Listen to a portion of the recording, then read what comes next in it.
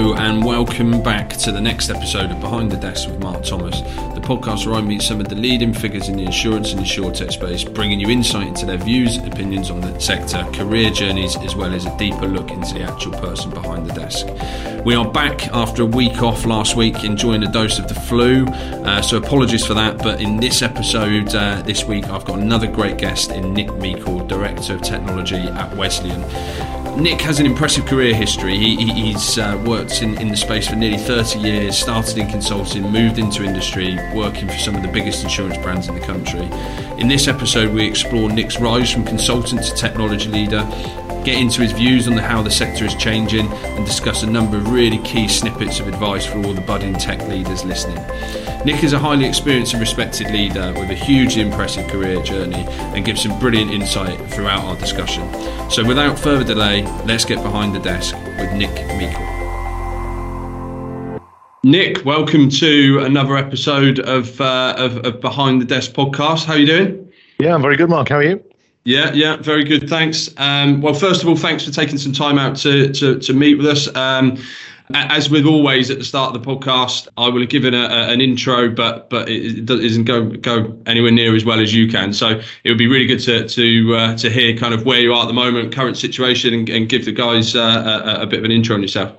Sure. So I'm currently Director of Technology at Wesleyan Insurance, which is a mutual insurer specialising in effectively protecting the professions that we trust, doctors, medical teaching, etc. But if I step back and look more broadly at career's broadly been in three phases. My formative years after I graduated, I went into consulting. So I spent 16 years plus with what was Andersen Consulting, now Accenture. We can talk about that. I then went freelance for about 5 years. And then since 2014, I've been kind of properly client side doing technology and change director type roles. Yeah, sounds good. Okay, cool. So I'm sure we'll go into a bit about the Wesleyan role, but let's go right back to the start. From my research, you were at Accenture for quite a while. So talk me through that journey. How you mean even from before that? What made you get into technology initially? Right back to school. Right? I was going to go and do an English degree, and I was going to go and do an English degree at Dundee because you could go skiing at the weekends. And I realized that was a really, really bad idea. So I ended up taking a year off just to kind of get my head in the right space, really, and decide what I wanted to do. And I decided I wanted to go into a business type career. I wanted to go into industry in some way, shape or form. So I did a management degree at Leeds. And when I was doing that degree fairly early on, actually, I decided I wanted to go into a consulting environment initially, largely because of the variety. I had a view which actually thankfully held true, which is moving around accelerates your learning. So I right from my first term, actually, in the first year at university, I targeted consulting. I decided then that given the landscape at the time, Andersen's was the company that I happened to want to join, and thankfully 3 years later it came off. I wasn't expecting to be there for 16, nearly 17 years, if I'm honest, but it didn't feel like it because it was a series of assignments. So you'd spend 6 months in one place, 12 months at another. And that kind of pace and variety really played to what I wanted to kind of do. I get bored quite easily. I like to be busy. I like to be at the edge of my comfort zone. I like to be constantly learning. If I'm in a position where I'm in my comfort zone, typically that's not a great place for me. I need that frisson of working things out.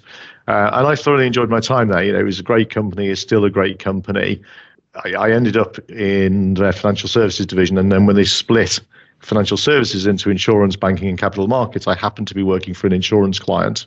Right. And the client partner happened to be going and running the new insurance practice. So I just got a tap on the shoulder. It's like, right, you're now in insurance, you're coming with me. And since 97, barring a couple of brief stints, I've pretty much worked exclusively within the insurance industry. And what I found towards the end of my consulting career is it became increasingly about sales as opposed to client delivery. And I could do it, but it's not what I enjoyed doing. So when it gets to the stage in any organization where what your organization wants you to do, if that becomes misaligned to the kind of thing you enjoy doing, it's time to kind of just step back a little bit and make different decisions. So I was there from 92 to 2009, thoroughly enjoyed it. And anyone who's at the beginning of their career, it is a really good way to firstly accelerate your learning, and also to build a really good network, because you move around so much, you meet a lot of people, you get a good variety of different experiences. So I thoroughly recommend it. Yeah, it's interesting actually. On the previous episode, I had Ollie Holden on from the AA, and he had similar route. So it's quite typical, isn't it? And actually, I think that the way people tend to leave consulting is actually a lot down to that sales thing. If they enjoy the delivery or whatever it might be, and not so much on the sales piece. So I think that's fairly typical. Talk us through the kind of roles that you did. Obviously, you were there for quite a long time. So did you typically do the same kinds of position, or how did that evolve over that kind of period of time? Oh no, definitely evolved. So I cut my teeth in the early days around some systems development, quite a lot of testing. Moved from that into fairly standard route into program management office, into project management, etc. I tended to do more kind of hybrid technology and business consulting and process type work. I wasn't a hardcore techie. I never have been. There's people who are much more technical than I am in the industry. And I think probably the formative or the most important single assignment for me actually was I was seconded out twice actually, but once 6 months, 8 months bizarrely for a staffing company as their IT director. And that was my first kind of IT director type role. That was an unusual assignment. But I also got seconded out for just over 2 years as the IT director to the general insurance division of one of the major banks. And that was my first, I would say, kind of proper leadership role, where I sat on the C-suite representing technology and change within that organization. And that really changed the way that I thought, both about what I wanted to do as a career and also how clients thought. And I found, having spent that two and a bit years, which I thoroughly enjoyed, I never really kind of emotionally reconnected with the consulting side again, because I enjoy being client side. And anyone who's been in consulting, I think back, it was a Tuesday afternoon, and this was a meeting that literally changed how I think about business. Because as a consultant, you assume the C-suite of your client spends all its time thinking about strategic projects and where the industry's growing and all these big, gnarly issues that you assume clients deal with. And we spent every Tuesday afternoon was the group executive, and typically 2 till 5, give or take. And we spent most of that session talking about the prices in the canteen and car parking. Because they were major issues for our staff, for our colleagues. And I just had this epiphany that these guys ran a company. It happened to be an insurance company. But actually, what they're worried about is staff attrition and the disciplinary that you're going to hear, and how you're going to recruit into this role, and that the equivalent of a webinar that you're doing next week or whatever it might be.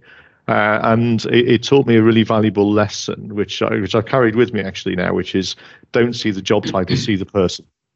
So don't think about the CFO, it's Jane. Don't think about the CEO, it's Peter, whoever it might be. And actually, as you get more senior, these role titles that are like God's boss when you first join an organization, they're just people. They've just been around typically a little bit longer, and they've been slightly more successful with their career. And if you can strip away the myth of the job title and just think about, what is that person actually worrying about, you get a much better interaction. Yeah, I mean that you can imagine in my line of work that runs true. Exactly the amount of people that get kind of worried about job titles and things like that. And I'm glad that it wasn't even in those big organisations. Still, people are talking about prices of stuff in the canteen and holidays and all this kind of stuff, because that seems to be what I talk about a lot with some of the guys in my team. But so. That was obviously a big stint. Cut your teeth doing those types of roles. Lots of variety. Worked your way up to a pretty senior position, and then obviously made this kind of call to move on. How did you go about that kind of next step, and what did that look like? Yeah, I hadn't decided what I wanted to do. So the original plan was just to take some time out. Yeah, and think, did I just wanted a break from consulting and maybe go back in somewhere else? Did I want to go client side? I really hadn't decided. And to some extent, the decision was made for me, because some previous clients had got on the phone and asked if I'd come and do work for them. So, I talked earlier about one of the advantages of being in the early stages of a career in consulting is that network. And that network effectively then paid off for me in the next stage of my career, and in fact, subsequent stages of my career. Where I was asked to come in and just do interesting things. So I went back into one previous client and ran a big merger for them for a couple of years. Went into another organisation who was in the process of doing a demerger as head of solution delivery for those guys, which included big chunks that were needed to drive the demerger. And those roles were all really driven by network and reputation. I never applied for any of them. Of course, you've got to be interviewed. I'm not arrogant enough to assume that things just arrive, but it was very much driven by network. And again, can cancel to anyone up and coming in their career. Work on your network and work on your reputation. Insurance, whilst on the one hand it's a big industry, actually it's quite small. At a senior level, more than a couple of phone calls away from someone who knows you. Yeah. So that reputation is really, really important. So it meant in that 5 years or so when I was freelance, I was doing interesting things, but only had downtime when I chose to have downtime, and was lucky enough to some extent have the work come to me. I know obviously you evolved that. I know you did a fairly long stint at Lloyds Bank, and then I think actually the first time we ever spoke, you were at Direct Line. I think when was that when RBS and Direct Line split? Because that must have been quite an interesting time. Yeah, it was. Having spent quite a bit of time doing a merger, being part of an organisation that was demerging and looking at the transaction to the other way was quite interesting. I wasn't the merger program director, but a lot of what was needed to be done in order for the merger to be successful ran through technology. So we had to spin up HR systems and risk systems, and they were going through Solvency II and so on at the time. So again, one of the characteristics, Mark, of the roles I've tried to go and do during my career has been that word interesting. Yeah, and when we come back to where I am now, largely. I'm motivated by doing things that I think are going to be interesting. I've never gone and done something because it's part of a structured career move or because of a particular remuneration or whatever it might be. I've always been driven by that kind of looks interesting. I'll go and do that. And that provides the motivation. Yeah, I understand. So where would you say? So what was that Direct Line role? Was that the first role that kind of took you into this kind of CTO, CIO, head of technology kind of space? Was that the first role in that space? I guess you were doing similar roles to that at Accenture, but I mean post the consulting world. Yeah, no. When I did the Lloyds role after I'd left Accenture, initially I was program director for the merger with their general insurance business. In the second year of that 2-year stint, I rejoined the executive team there as their change director. When I went into Direct Line, my title was I went in as head of major programs and then became head of solution delivery shortly thereafter. So I didn't have the CIO, CTO job title there. Worked for a very, very good CIO who I've got a lot of respect for. Again, I'm not really driven by the job title. No. It's more, is the role going to be an interesting role? And there was so much going on there. There's a big chunky delivery role in an organization that was going through some very, very profound change, both in terms of technology and culture and structure, all at the same time. So that's the challenge. If I'd wanted to go, I want a particular job title, my career would probably have looked quite different. Yeah. So let's get back to kind of where you are now. So you're at Wesleyan. Talk us through that kind of role and what I guess what's on the agenda and what you've been doing most recently. Yeah, it's a nice organisation, Wesleyan. So I came off probably the world's worst timed career break last year, where I was going to go travelling for 6 months, which pretty much coincided to the day with COVID landing and the world going into lockdown. So it's a bit churlish to bemoan not being able to jump on a plane where, in the grand scheme of things, people were dying, right? So it did mean as a family we could hunker down, and I got a break which I needed. So I joined Wesleyan in September last year as director of technology. So for those who are not aware, Wesleyan's a mutual insurer specialist in its segments. Great culture, very ethical organisation, a very strong customer ethic and so on.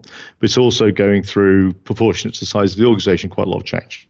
Yeah. So there's various retooling of some of the kind of back office technologies, big focus on the digital agenda, so that we can support our face-to-face workforce, which is something we're very committed to, and it works well in our marketplace, but with a much stronger digital offering and so on as well, so that customers can interact through channel of choice. We're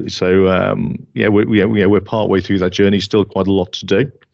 But very interesting to see one of the smaller insurers kind of really tackling that agenda. And from a personal perspective, having been in some bigger organisations, I chose to come here because I wanted to get into an organisation where simplistically you can get your hands in the patient. So when you're dealing with massive budgets and from programs of 100 million plus and portfolios bigger than that, it's great on the CV. But the reality is you're managing the cash flow and the milestones, and it's quite difficult to really get into the content when there's that much going on at scale.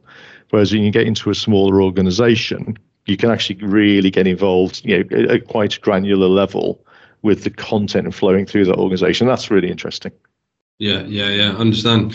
So we kind of know where you're at now with regards to the career history, but what's the... If we look at kind of more widely in the insurance space now, I think one of the key things a lot of the listeners are always keen to understand really is people's view on kind of where insurance is at the moment and what you see as the key challenges. So having been someone who's worked in the space for a long time, like what have you seen how have you seen it evolve and what do you think the real challenges for the space are at the moment?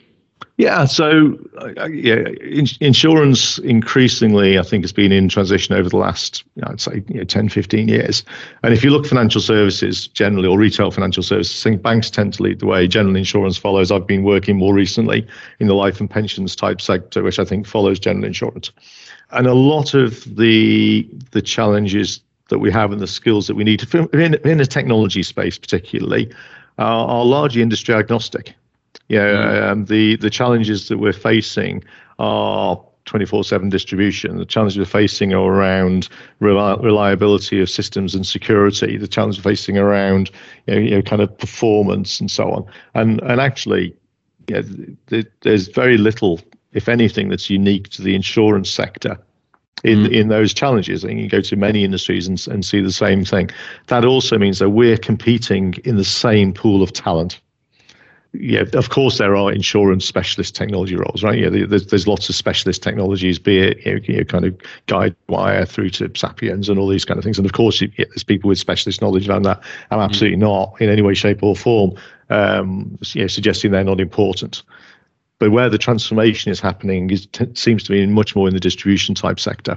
So you're looking for CRM skills, you're looking for digital skills. You're competing with retail, you're competing with FMCG, you're competing with lots of other industries now, and it's beholden upon insurance to make the offering compelling to the people who wouldn't naturally gravitate to an industry that they don't necessarily understand. Yeah, it's interesting on that. So do you think that's because I know the insurance space is probably unlike any other space, but to me the insurance space has historically wanted to hire people who have worked in insurance and been a little bit guarded about taking people from outside of sector. Do you think that's been kind of an inhibitor to that modernisation in the fact that people have looked for people from the space, and do you think that's changing? I think it's definitely changing. I think through some of my own hires, and I've brought people in from lots of different industries, dependent upon the role. I think it's definitely changing. I think about the makeup of some of the teams that I'm working with here that worked in other organisations, and the approach to talent kind of has to change. If nothing else, there isn't the talent within the industry. Just to do that, all you'll end up doing is recycling the same people around unless you can grow that talent pool. So I think it's definitely changing. I guess like many industries, it's sometimes reassuring to see a history within the industry. And I'm probably a case in point. I say since '97, I've primarily worked in insurance. Yeah. Actually, most of what I do isn't really insurance specific. And I mentioned earlier, I had 6 months seconded out as the IT director to a staffing company. You just hit the ground running. It was the same issues, just happened to be a different industry.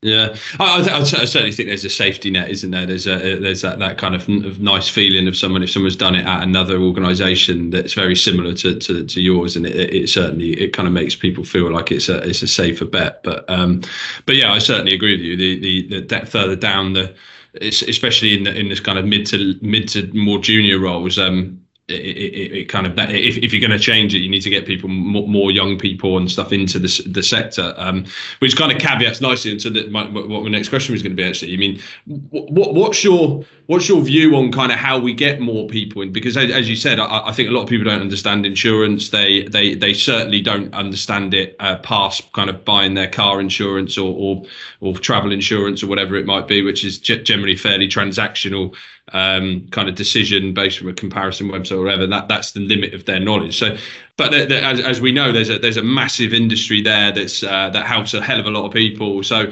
how do you think we change that with getting young people in, especially kind of more women and stuff like that? What's your view on that?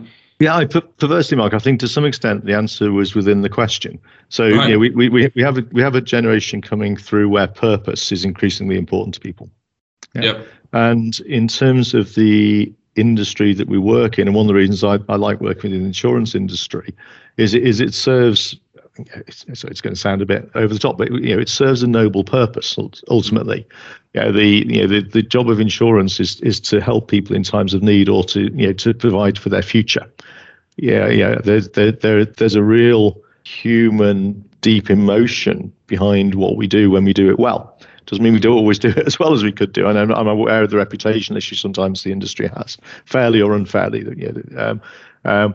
But if you're paying someone's household claim when their house is flooded, or you're getting someone back on the road because they need to be able to get to work and their car's been stolen, or the industries I'm in now, you're helping people protect themselves if something goes wrong, or make sure that they can retire in a strong position. That has a genuine purpose. And if you've ever sat in on customer service calls, hearing some of our customer service colleagues dealing with customers in a time of crisis, it's incredibly powerful. Very, very powerful. So I think in terms of getting to if you've got a demographic for whom purpose is more important than it ever has been, and you have an industry which serves a fundamentally ethical purpose, there must be something in that. Yeah, I actually put a post on LinkedIn not so long ago. I think it was last week actually, exactly about it, because I've worked in the support industry to insurance for 13, 14 years, and I even had a fairly negative opinion of insurance. And I think it's almost ingrained upon you from other people, really, and it's just a bit of a self-fulfilling prophecy. But actually, it's amazing how, when you actually think about it, insurance is completely a noble sector. It helps people when really they can be at rock bottom. But for some reason, the industry doesn't really sell that well. I don't know why that is, but. How do you think? What do you think the industry can do better to increase that? Because I don't think we focus on the good. The sector doesn't focus on the good it does, really. Like it seems to get a lot of bad press about the very small percentage of bad things that happen, but we don't really sell the good parts. Yeah, well, that's newsworthy, isn't it? It's a good headline, and we all know. Historically, there's been some issues with the industry. PPI didn't do anyone any favors. Albeit that was effectively a banking product underwritten by insurance, but reputationally it didn't do anyone any favors. But you're probably beginning to get outside of my areas of expert domain. Ultimately, Mark, there's a question for the ABI and others about how we really market the industry best. You are seeing, I think, some insurers do that. I've seen a number of marketing campaigns where they talk about the percentage of claims that are paid. That is now published data from all the insurers, etc. I just don't think it's very newsworthy. And unfortunately, for a lot of people, Insurance is a mandated purchase. You have to have motor insurance. Other types of insurance are kind of varying degrees of discretionary. Yeah. Cool. And so I just wanted to move it on to that, as I mentioned to you just before we start recording. A lot of the people that listen to the podcast are people who aspire to be CIO, CTO. So I'm always keen to get those kind of snippets of gold that you've taken from your journey. I mean, what advice would you give to anybody who's kind of maybe even just starting out on their journey in technology and have aspirations to reach go to the top, or are close to it now and want to make that next step? Yeah, so two or three things for me, Mark. First one is take risk. If you look at the C-suite in most organizations, I would suggest very few people have got to the C-suite by staying in the same organization and just organically waiting to get promoted. In the bigger organizations, they may have been able to move around within the organization to get that depth of experience, or they've moved around between organizations. And there comes a time in career where people need to be prepared to take risk. And I certainly encourage people, move in and out of technology. Within the organization you're in, get different roles. Go and do a change role, go and do a technology role, go and do a line role, and get that 360 view. Because I think the more experience you can get, the more likely you are to be able to exploit that. That's one of the reasons I enjoyed the consulting career, as I mentioned earlier, because it's 6 months here, 12 months somewhere else. You're constantly having to learn. You're constantly going into new environments. So that would be my first feedback to anyone, which is get a variety of different roles under your belt. Yeah, and I'm not saying be disloyal to an employer. If you like the organization that you're in, absolutely brilliant. But try and find different roles within it. Do development, go and learn to test, go and learn to be a project manager, go and do PMO for a year, whatever it might be. Get a variety of skills. So that one's critical for me. Second one I've already mentioned. Kind of don't see the job title, see the person.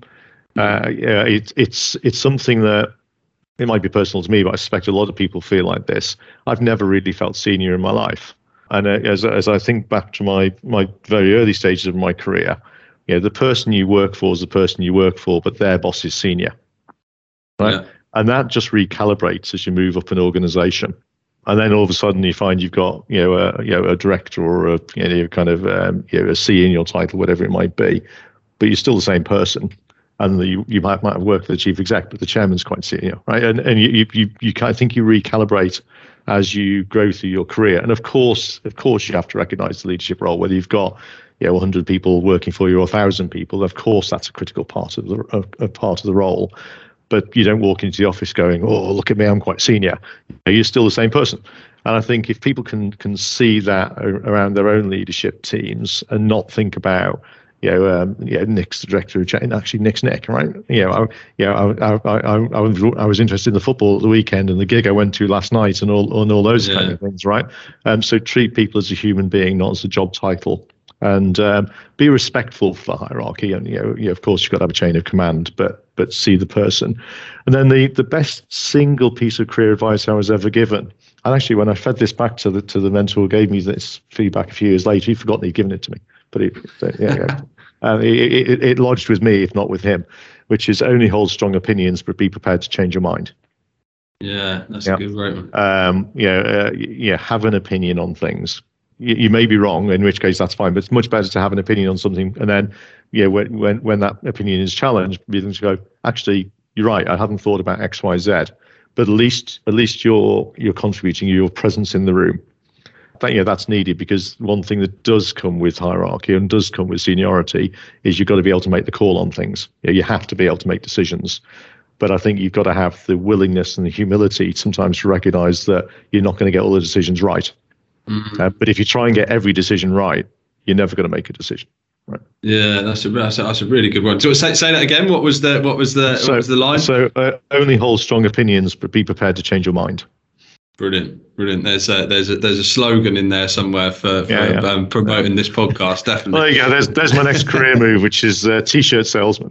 And then last one, just before we get into the kind of final questions. Yeah. But so I mean, I'm always quite keen. I mean, people. I'm sure you still obviously ambitious. Still got plenty of time in your career to do other stuff. So, what's the kind of ultimate ambition? Do you still have ambitions to do kind of CIO roles and continue doing this? What does the next kind of 5 years or so look like for Nick? Yeah, so I keep on coming back to the same word, interesting. Yeah. I do get bored really easily. So there are much better people at the kind of the pure run side than I am. And I think there's different types of CIO, CTO, change director, technology director, whichever kind of cadre you want to look at. And some people are brilliant at this kind of steady state, taking 5% out per annum. Just keeping everything absolutely solid. That's not my strength, really. I'm more of I typically get involved in more transformational stuff, as we all do. Know what you're good at, know what you're not good at, and the things that you're not good at, make sure you surround yourself with people who are good at the stuff that you're not good at. So I'll be driven by what's interesting. I've never really mapped out my career. I've never said, I want to be that position, and in order to get to that position, I need to make that move, and that move. I'm just not that structured. Other people may manage their career that way, and that if that works for them, that's brilliant. I've much more been driven by, I've come to the end of something which has had a natural life cycle. Either take a little bit of time out, or actually more often than not, I've not had the time to go and take some time out, but get driven by what looks the most interesting, challenging thing to go and do, but being really conscious to not do exactly the same thing again. So whilst I work primarily in insurance, I've worked in London markets, putting a broker together there. I've worked in commercial insurance. I've worked in bank assurance. I've worked in direct-to-consumer insurance. I've worked in the life and pension sector. They're all insurance, but they're all quite different. Yeah. So I'm a big believer of build on your strengths, but go and do something that's a bit different, a bit more challenging. Because otherwise, for me, and other people will be different. For me, the danger is I get a bit complacent. So I've done that before. You just need to do X, Y, Z. Yeah. Guess what? No situation's exactly the same. So I'll be driven by what's interesting. And I always say there's three things for me with an organization, right? One is, am I enjoying myself? Two is, am I adding value? Yeah. Or do I believe I'm adding value? And then the third one is, do I feel valued? Yeah. And if those three things add up, then why would you move, right? But as one of those things begin to kind of strip away, that's probably time for me to kind of move on a little bit.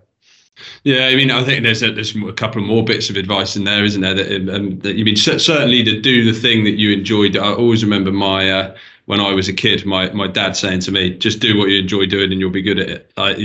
Because if you enjoy going to work every day and you find it isn't like a job, you generally will be better at it, won't you? So, great. Okay, so last few minutes of the podcast, as you will know, I always ask the same three questions at the end, and then there's a quick fire round. So the first one of the kind of last three, as it were, what's the best thing about being behind your desk right now?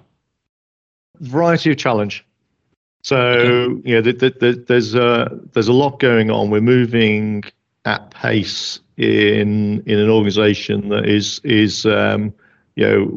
probably one of the best cultures I've ever worked in. Actually, I'm genuinely like the people here. But each day is a different challenge. Be it getting a project back on track, trying to spin up a new thing whilst everyone else is busy on something else, making sure that service remains robust, etc. It's that variety. If I come in during the week, I can tell you what meetings I've got lined up, but you don't know necessarily what the challenges are going to be. And I love that variety and that speed and pace of decision making. Yeah. I guess that feeds into your not getting bored. That certainly is a good trait for a business to have. So the second one is, what is it you love about the insurance space? You've obviously been, I think of all my guests, you've probably got the longest tenure without leaving insurance. So there must be something you like about it. I did have a couple of stints since '97. I say 6 months I spent out seconded as CIO to a staffing company. And I spent 6 months with the capital markets division of one of the retail banks. So I've had a couple of brief stints, but very much by exception. I like the customer focus. What we do matters to the people that we serve when they need us. That is whether it's an ethical thing or whatever it might be. we work in an industry that matters to our customers when we need them, and that's very empowering. Yeah, I think that's been fairly consistent. That's a fair few people have said that. And then the last one, and as I say, you can answer it if you want, but I won't make you. There's been some really good answers to this. So what's the one question I should have asked you but I didn't? Oh man, you don't have to answer it, so you can say whatever you want. You haven't asked me what decisions I would make differently in my career. Yeah. Okay. Go for it. What things would you do differently? Yeah. So I thoroughly enjoyed my time in consulting, but I probably left it a couple more years than I needed to move out into industry. Maybe I'd been there straight out of university, so it was a difficult decision, to choose to move on. But I wonder if I'd made the same decision 2 or 3 years earlier and gone out to, I'd probably have already exhausted everything I was going to learn from my time in consulting. And maybe I should have gone client side a little bit earlier. That's the one thing I look back on and go, would I still make the same decision? Yeah, I think that's so common, isn't it? Especially when it's your first job and you've been there for a long time. I think it's a fairly common one. Okay, good. And then so on to the kind of quick fire round. 6 questions. So the first one is, what's the one piece of technology you couldn't live without? My phone. Yeah. Because it's got the whole world in it, right? Yeah. Okay, yeah, fairly. I think that's definitely been the most common answer. Yeah. Which brand or company do you really admire? Apple. Not in a work context, but in a home context, we're kind of wall to wall Apple. Yeah, I like the integration. I like the aesthetics. I think I think the whole brand has been fantastically well managed. Yeah. It's I'm with you on that. Favorite business related book? There's a book called The Leadership Pipeline, which I read, must have been early to mid 2000s. And it helps you diagnose the different behaviors you need at different, they call them turns in your career, from managing self to managing others and so on. And I quite like the model because it was simple enough I could carry it around in my head. Yeah. And not have to refer back to it. And that certainly helped me as I was moving kind of out of a consulting mindset into a client leader mindset. So I was seconded out as the IT director to a general insurance company at the time. And managing people in consulting is pretty easy by and large, right? Because you're surrounded by people who are very driven, typically all graduates, etc. When you went client side, you've got a much more variety of experience and demographics, etc. And the same leadership approach doesn't work. So that was quite an interesting learning experience, and that book just helped me kind of diagnose how I needed to improve as a leader. And is that not technology specific? That's good. No, okay. Not technology specific at all. I'm going to need to change that question because it's costing me about 10 quid a week every time someone says a different one. I end up buying it, and I've not listened to many of them yet. Anyway, first thing you would buy if you won the lottery? It's going to sound a slightly trite answer, but I don't need more stuff. We've done the nice houses and nice cars things. My pension's in perfectly good shape. So, if we won the lottery, I'd probably stick some decent amounts into a trust fund for my son. But I'd use it to support. We're quite big supporters of the arts in the Manchester area. We support the Manchester International Festival and some of the local theatres. I think we'd probably direct quite a bit that way, and then I'd go to even more gigs. Yeah, I didn't actually ask you a bit about that. But what is we'll caveat it with what is Nick outside of work? What's you've kind of semi-answered it there. But is it just the one son you've got? Yeah, and one son, 21-year-old, and then my wife, so son Owen and my wife Lucy, and we've been together since we were 17. So wow. We must be doing something right. Yeah. What about kind of away from work? Is it you mentioned gigs? What type of gigs? So we're big music fans, and my son's a music promoter, so it's kind of he's inherited it from us. So it's a pretty rare week when I'm not at least 2 or 3 gigs. And the year before lockdown, we did best part of 150. So a lot, and if they tend to be kind of smaller bands in smaller venues. So I'm a big indie music fan, and being in Manchester as well, you're absolutely spoilt for venues and bands. In fact, tomorrow we're heading off to Paris and Amsterdam to follow one of our favourite bands on tour. So nice. Growing old disgracefully, I think, is the phrase. Yeah. Well, I'll let you know the secret. I bought my mum is a massive Michael Bolton fan, and which probably says a bit about her music taste. But I got dragged to watch Michael Bolton last night with her because I bought her some tickets, and my dad literally refused to go. So maybe not quite the same gigs, but not quite the same. Yeah. It was at the Royal Albert Hall though, which was quite impressive. Oh, great! Great venue. I've been to a few good gigs there. Yeah. So, favourite film or TV series? That's a bit of a lockdown thing. I'm sure people have got through a few. You can have one of each if you want. Yeah, TV series, probably Billions at the moment. Yeah. That's been an excellent series. Favourite film, One Flew Over the Cuckoo's Nest. Nice. Yeah. I've seen both. Very, very good. And then last but not least, if you weren't a CTO, what would you be? Yeah, I toyed when I took my year out to decide what I wanted to do. I really thought long and hard about going and doing law.